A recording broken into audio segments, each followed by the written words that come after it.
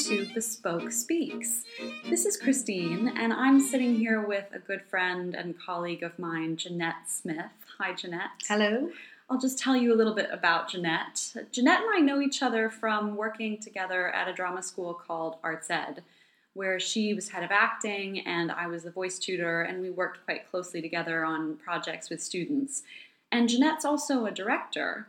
So, Jeanette, would you like to say a little bit more about who you are and what you do? Yeah, sure. So I've been a director by trade for about 20 years, really. I began with my own theatre companies, and it was quite a physical theatre companies originally, and worked on the Fringe in London.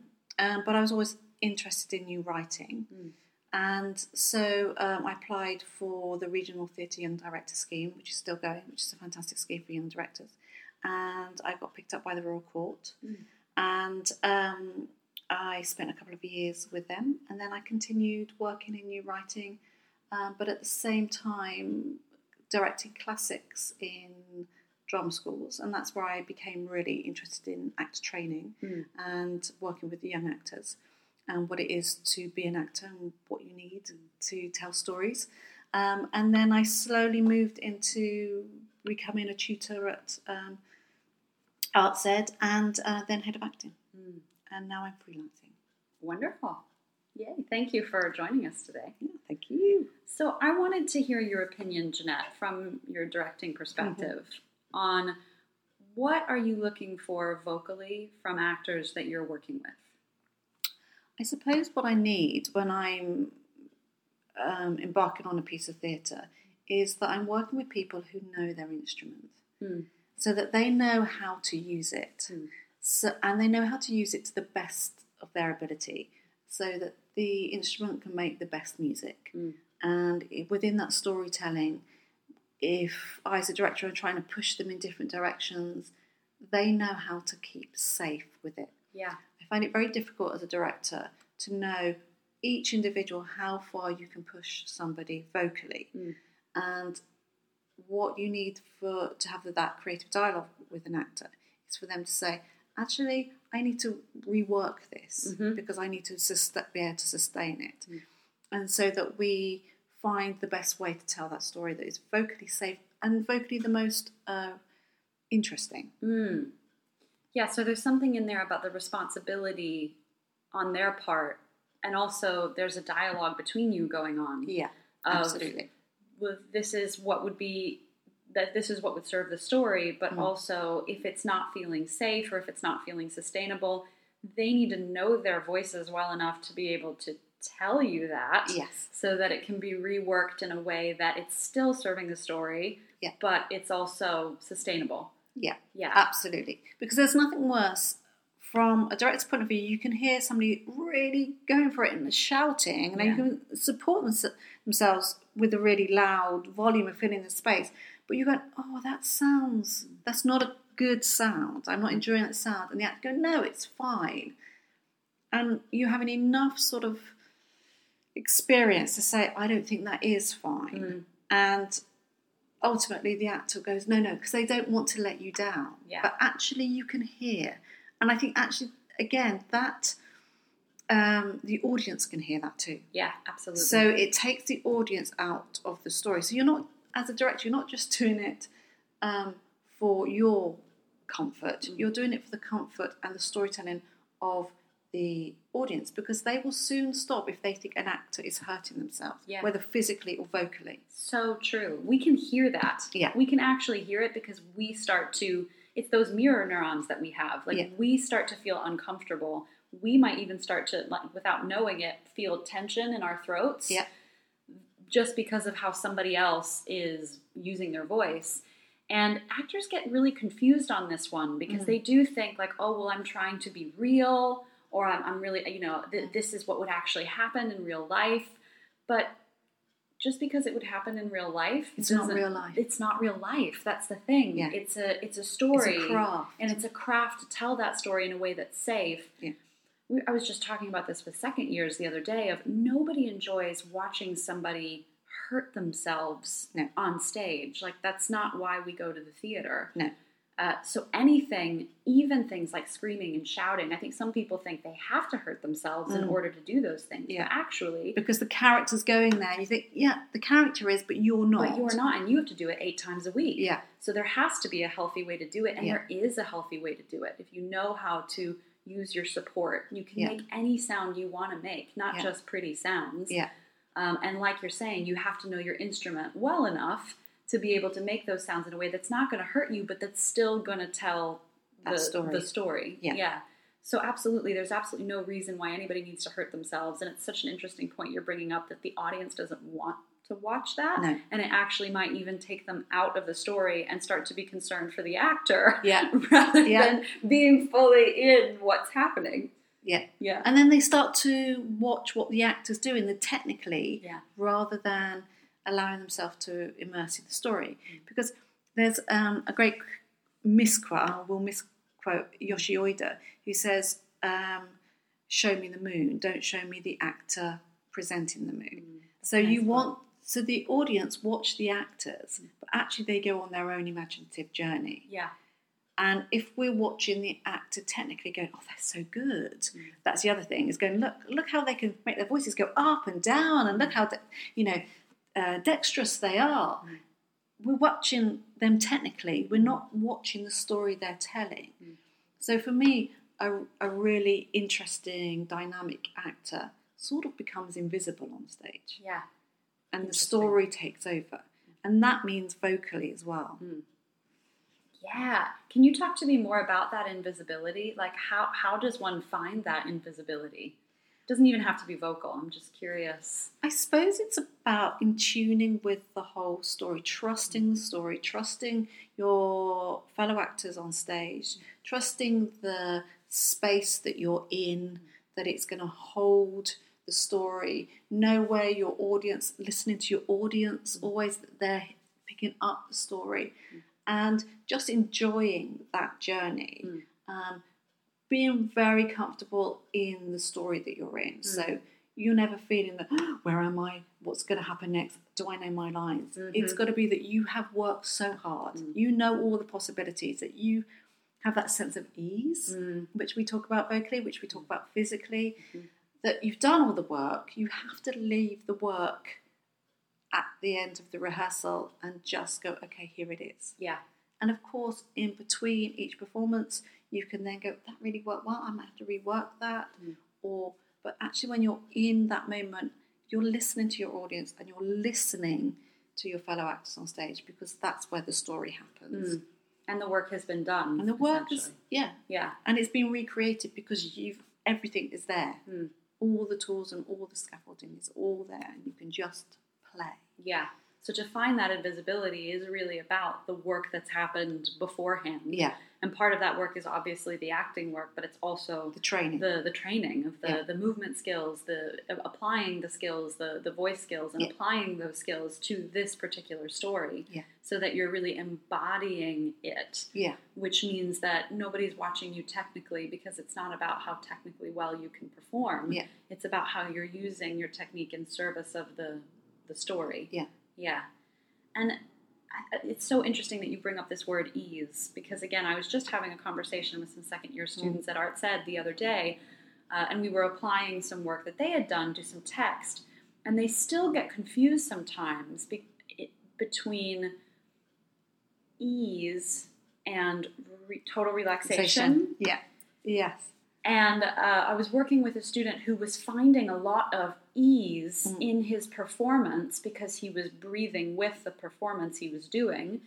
And he said, yeah, but if I start applying objectives or actions to this, then I might not feel as at ease, because the objective might not be an at ease place. Yeah. And it's just interesting to hear you say that from a directing perspective, because what I said to him at the time was, you can do anything from a place of ease, even things that are awful to do or feel. But the actor is at ease, not the character. And it's the character. So of course, you're going to have, the character has tensions, but if you know where those tensions, you're placing them, but actually you're allowing your body to still fuel that breath. Yes. Because it's a Patsy Rodenberg thing that she says, the audience follow, the actor's breath, and we absolutely do. So if the actor holds their breath, we do. So if you're tense and you've got shallow breathing, we'll shallow breathe, even if you're meant to be going, oh, this is a great, lovely summer's day, and I'm breathing, but actually I'm so nervous that I've got this really shallow breath.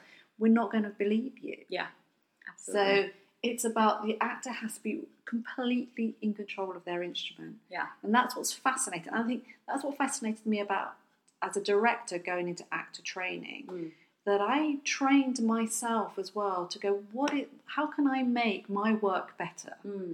I can only make my work and my visions better if I understand what the actor's doing and what the actor needs to do, and how can I unlock actors. And the more I understand about voice and about movement and about actor connection, the better my work is. Yeah. So it's we know this, it's a collaborative process. And if and we will have to take responsibility for that collaborative process, which means we have to take responsibility for our own roles within that collaboration. And actors have to take responsibility for their instrument. Yeah. Yeah. Because you bring up a great point. Character tensions are not the same thing as an actor being tense while going through an experience. Absolutely. They have to find a way of grounding into that experience, of communicating. Because the big difference between stage and real life is that in real life, if you're upset and somebody doesn't understand you while they're talking, they can just say, what? Yeah. But they can't do that when you're on stage. Yeah. So it has to still be clear. No matter the way you're telling the story, it has to still be clear and it has to still be open. Yeah. And then you mentioned this other word, interesting. Tell me a little bit more what you mean by that. In what way? Sorry. I'm backing up a while now, but you mentioned something about actors being also vocally interesting. Oh, okay. Yes. So I suppose again, it's about when I direct, I sort of use the metaphor of music really, and it's about orchestrating the vocal score as well as the physical score. So, and I use Laban quite a lot. So if you enter with sort of maybe a sustained and strong vocal quality, you've got to find the music to get through that scene that is a different note at the end. You may come back to that note, it may be that well scored, but you have to find what that journey is. Now, if you haven't explored your vocal range, and some actors have a huge vocal range and some don't, that's also fine. But it's about finding the textures within your vocal range, as well as the sort of the nuance and the pitch, so that I'm not saying we have to go back to the sort of wobble of a voice and cadence of we know of past, because that was a different era. But I do think actors have to be aware of how much we listen. We're an audience, actually. We do watch spectacle, but we absorb the sound of a word as well as what the meaning is. And we will go more on the sound than we will the meaning, because we're absorbing. And so I think actors have to be real. I don't think a lot of actors don't believe how much an audience takes on that. If you're playing something in a really rough tone, we will make so many judgments. And if you play the same text with a lighter, softer tone, and it's about what are you trying to say and how are you playing it. I think, and therefore you need to make, I suppose, and make it interesting. Sounds is a really bad director who make this, but we're looking for the capacity to connect, essentially, which will, as in, if you understand what the story is and what you're trying to convey through that story, even that, the music that it's beautiful imagery, then you need to have the ability for that to come to the table to play just as much as your body can come to the table and play. Yeah, that makes a lot of sense. Why do you think, because I'm so interested in what you just said about sounds, because I couldn't agree with you more, why do you think that actors don't believe that? I think they do, but they don't put it high on their list. Because I think they get, this is the word, and this is what I'm physically doing. So I just need to connect. And when it comes naturally, it's there. Yeah. But I don't think they think, I need to technically just work all those colours in my voice so that I know that they're ready. Just as I need to do a physical workout so that I know that my body is agile and flexible and therefore can move to the commands of a character and text. Yeah. And I always think they push that to a, oh yeah, I know that, but they don't work it. Interesting. Yeah. I wonder how we can, what mission we can start to do that. What it's about. Well, it's that thing when we talk about, it's the actor's gym. What is your daily actor's gym? Yeah. Which I'm really interested to start up, which can be, okay, just have all these things just on the board. You've got, I mean, the thing with an actor is you have to be so multi-skilled. Yes. It's a hard job. It's a really tough job. And people think it's easy. Because if it's done well, it looks easy. It looks really, really simple. But it's like, it's not that. No. It's so not. It takes a lot of craft. Yeah. And until you start to really dig into that. And that's why I think actor training, and that's why I love actor training actually, is that you have to apply it. It's rigorous. You're an athlete. Yeah. And it's interesting because actors often say, yeah, but I didn't really learn anything till I left school. No, you're learning more about the industry and how to act, but your instrument is now working for you. Yeah. And you have all that awareness. If you were walking into a rehearsal room and you had no idea what your instrument was doing, the director has to work in a very different way with unskilled actors. And that's not to say unskilled actors can't do it, but if they have no understanding of their body and their voice to any depth, there's only certain ways you can direct them. Yeah. Whereas somebody who's multi-skilled, you can work on a technical level which is far, far superior, which is really exciting. That's so great to hear from your perspective. So kind of what I'm getting from this is that it's really important to just understand in an embodied way the instrument. So knowing your own instrument, what it can do, how it works, how you can do not just your normal everyday speaking, but how you can make a whole range of sounds. Yeah.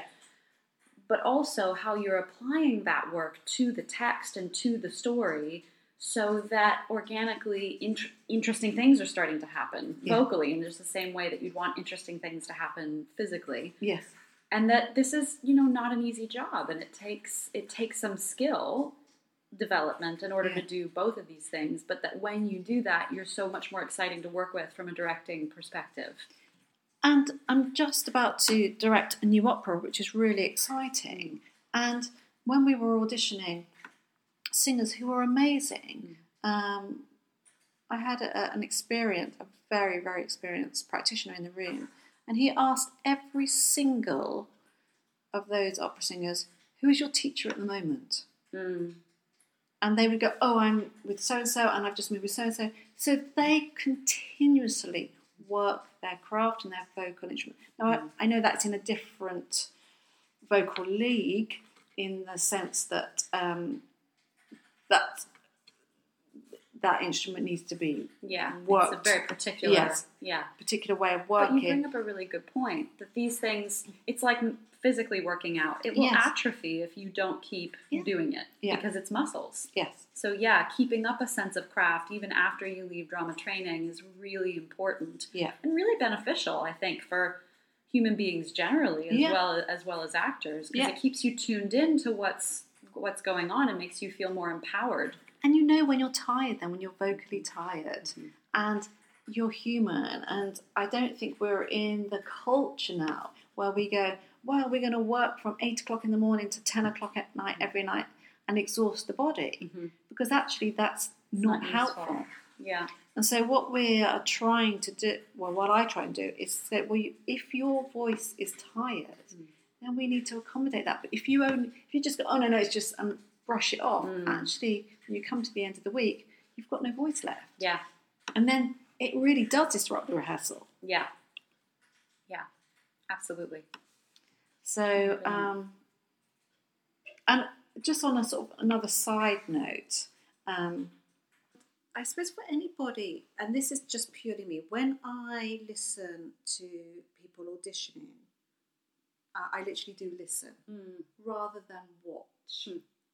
So, especially, and this, I don't know if people who are wanting to get into drama school listen to this podcast, but what I tend to do is I can hear if they're connecting to the text. So I'm listening to the voice and the text and the story they're telling vocally. Because it's really hard. You don't know where you're auditioning. Sometimes it's in a cupboard. Sometimes it's in a huge room. You know, your body can move and just respond a little bit. But I know your body will move if your voice and your connection to the text is happening. I will look up. Of course I will look up. But I know if you are committed to that text and you understand what you're saying, and I often just have my ear to the person rather than constantly watch them. And I think that's something for an actor to be aware of, because if they just try and do some sort of actions and this is me being the character, it doesn't work. Yeah. And we can see through that very, very clearly. Yeah, and hear through it very, very clearly, to your point of it will just sound false. Yeah. So interesting of what you're bringing up just in general of the importance of the auditory in live performance or in performance generally, that we're so focused on what we see, but actually what we hear is a huge part of that performance. Yeah, it's a sensory performance. And we think about spectacle, but actually our ears do a lot of the work. Yeah. On a different level, I think. Yeah. Well, and it's part of what we talk about in voice training as well. This is why somebody sounds different on a microphone than they do live, because you actually, it's not just that you're hearing, it's that you're feeling the vibrations of somebody's voice when it's live. Yeah. So it really is a whole body experience. Yes, absolutely. And that's why we want to see live theatre. Yeah. You know, that and that's why we want to see actors unmiked, actually. Yeah. So then we want them to have really good voices. And if they haven't got really good voices, we don't trust that they've got good voices, we mic them. Yeah. And but it changes the experience. Because it doesn't work. Yeah, and it flattens it because we can't feel it. Yeah. We can hear it, but we can't feel it in the same way because the mic has distorted the experience, essentially. Yeah. Oh, wow. Jeanette, this has been great. Thank you. I enjoyed it. Is there any way that people... Me too. Is there any way that people can find out about you, or... I don't have a website yet, but I am thinking of setting up an actor's gym. But probably by Instagram or something like that. Yeah. But tweet. I'm on Twitter. What's your handle on Twitter? If they just look up, if they Google Jeanette Smith, maybe it'll come up. Yeah. Do you know, I'm going to be so much onto my social media profile. So that, yes. Don't worry, we could also type this in later, like as I'm advertising. Fantastic. You've got something set up. But yes, Jeanette does want to set up an actor's gym. Yeah. So you should be on the lookout for that. Yeah. And you said you were directing something at the moment. So I am, it's not till next year, but it's a new opera. And then I'm going back to Alra, actually, in the new year to direct a show for their 30s, which I'm very excited about. So we'll go back into working with graduating actors. Amazing. So that's good. So they could potentially, if they're interested, go to Alra and see this production. Yeah. Yeah. Amazing. What month is that going to be in? It's February. February. Okay. So if you're interested, you can look into Alra's website and find out more information about that. Perfect. Wonderful. Thank you so much, Jeanette. It's been a true joy having you.